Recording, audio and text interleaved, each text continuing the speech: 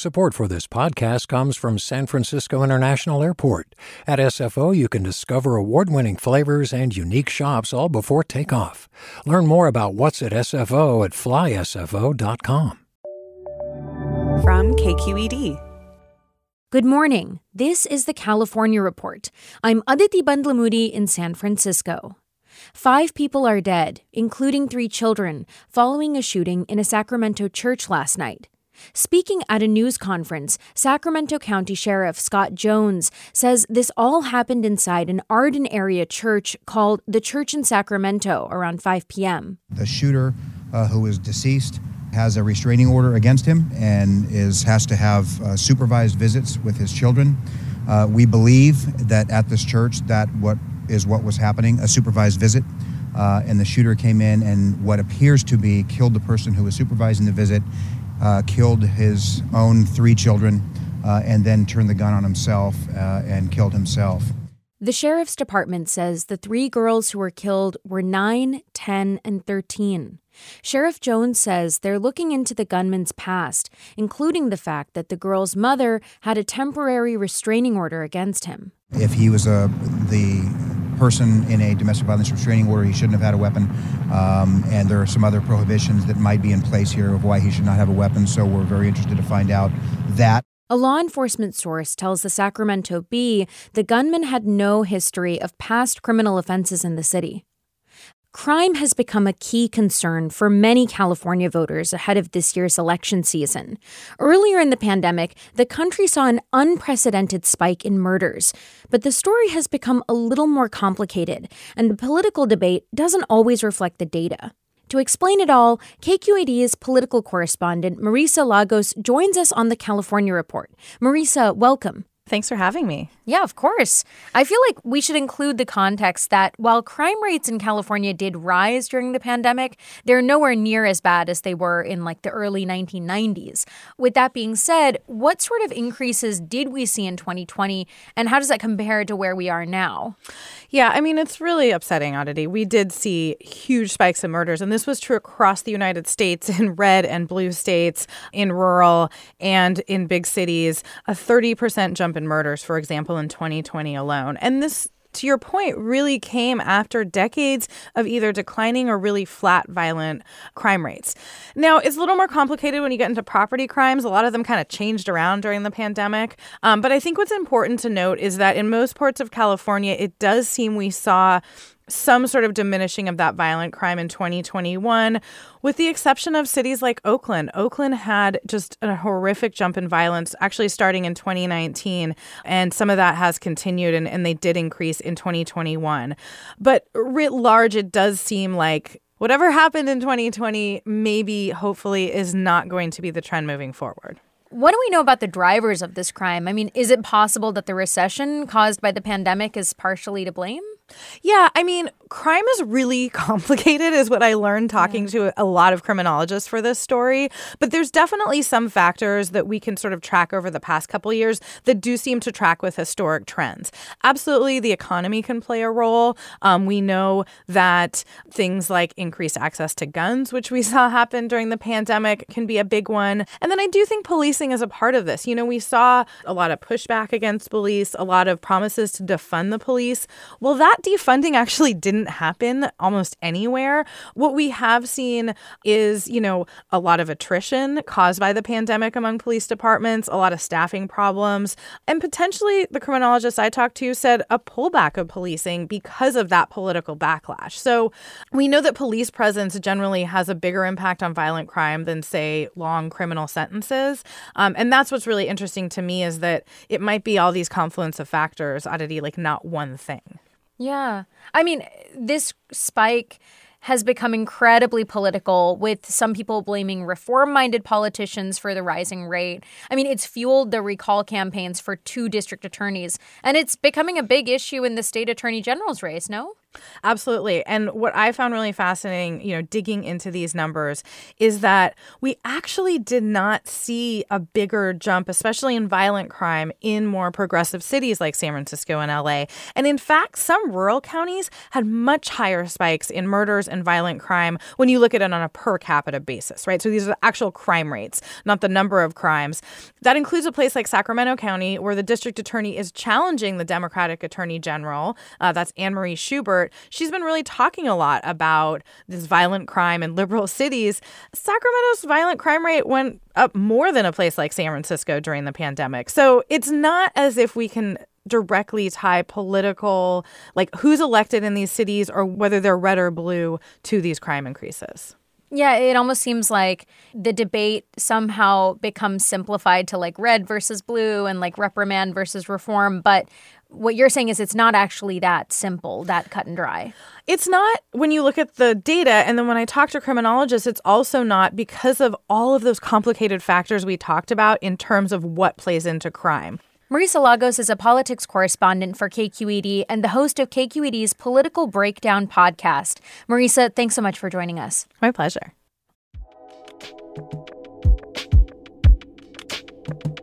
Did you ever wonder what it's like to live alone, hidden in the woods, not speaking to a single soul for 30 years?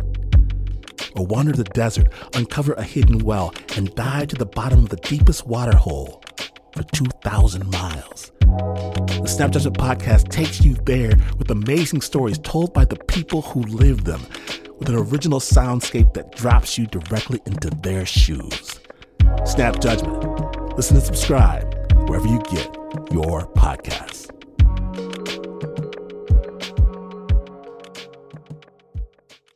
Did you ever wonder what it's like to live alone, hidden in the woods, not speaking to a single soul for 30 years? Or wander the desert, uncover a hidden well, and dive to the bottom of the deepest water hole for 2,000 miles? The Snap Judgment Podcast takes you there with amazing stories told by the people who live them, with an original soundscape that drops you directly into their shoes. Snap Judgment. Listen and subscribe wherever you get your podcasts. From March 12th onwards, California students can go to school without their masks, if local districts allow it. The state announced Monday it's shifting from requiring masks to recommending them. KQED's Julia McEvoy reports. Governor Gavin Newsom's office says the state is lifting the mandate due to declining COVID-19 case and hospitalization rates, and it's letting local districts and public health officials set their own policies. In Ventura County, Superintendent Jason Peplinski from Simi Valley Unified was grateful for the decision. He said his district will allow students to go maskless March 11th. As you can imagine, like many districts, we've had a lot of angst around this topic for the last few months, and it was increasingly less civil. In San Francisco, the district says it will keep its mask requirement in place. Other districts, like Oakland and Berkeley Unified, are taking more time to decide. Pecolia Manigo has 2 sons in Oakland Public Schools. She says making masks optional puts pressure on families who still fear the virus can harm their children. It puts the responsibility on families and students to then have to defend what they believe is safety for them. The California Teachers Association issued a statement supporting the policy shift away from mask mandates and urging collaboration between local educators and families on policy changes. In a Berkeley Institute of Governmental Studies poll out last week, 65% of California's registered voters surveyed said they approved of masking inside schools. For the California Report, I'm Julia McEvoy. Nearly 200 teachers in the Rockland Unified School District called in sick or took leave early yesterday after the district's board voted during a special meeting last week to make masks optional indoors. That's according to the Sacramento Bee. The Rockland Teachers Association says its teachers only heard about the meeting a day before it happened, and that the board made the decision in a closed session rather than during a public meeting.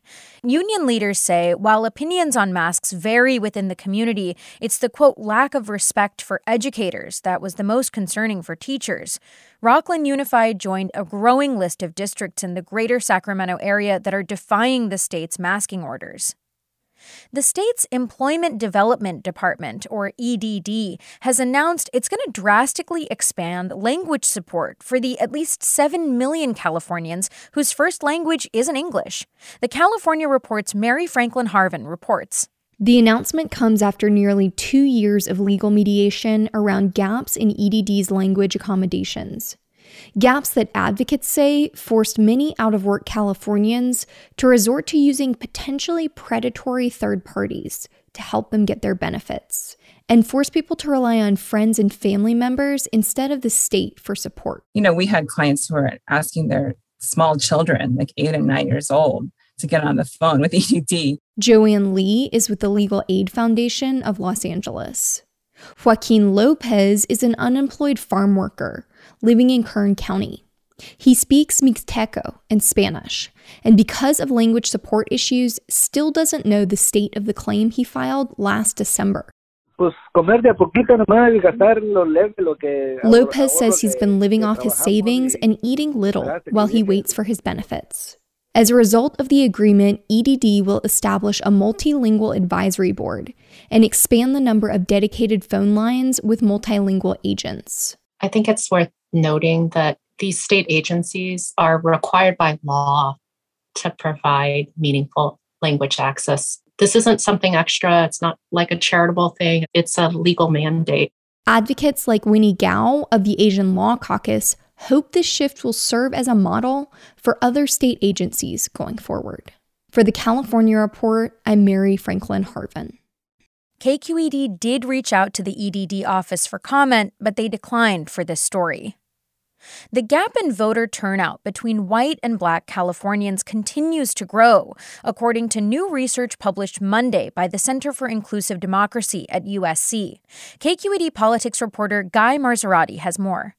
2020 was a historic year for voter turnout in California, but Mindy Romero, one of the report's authors, says the turnout gaps between black and white non-Latino voters have been widening in California. James Woodson, executive director of the California Black Power Network, points to a couple of explanations. One is a growing turnout gap among black voters of different generations. The likely black voter is actually aging and not being replaced by younger black voters.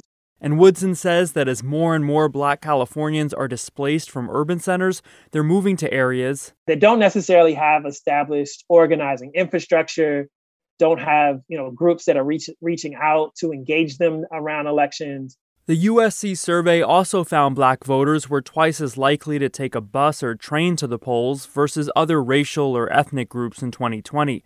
That can make voting in person difficult in suburban or exurban areas like parts of the Inland Empire, says Minister Quan Williams, an organizer there. Even catching public transportation to a polling place can be challenging. You might have to walk in the street to get there.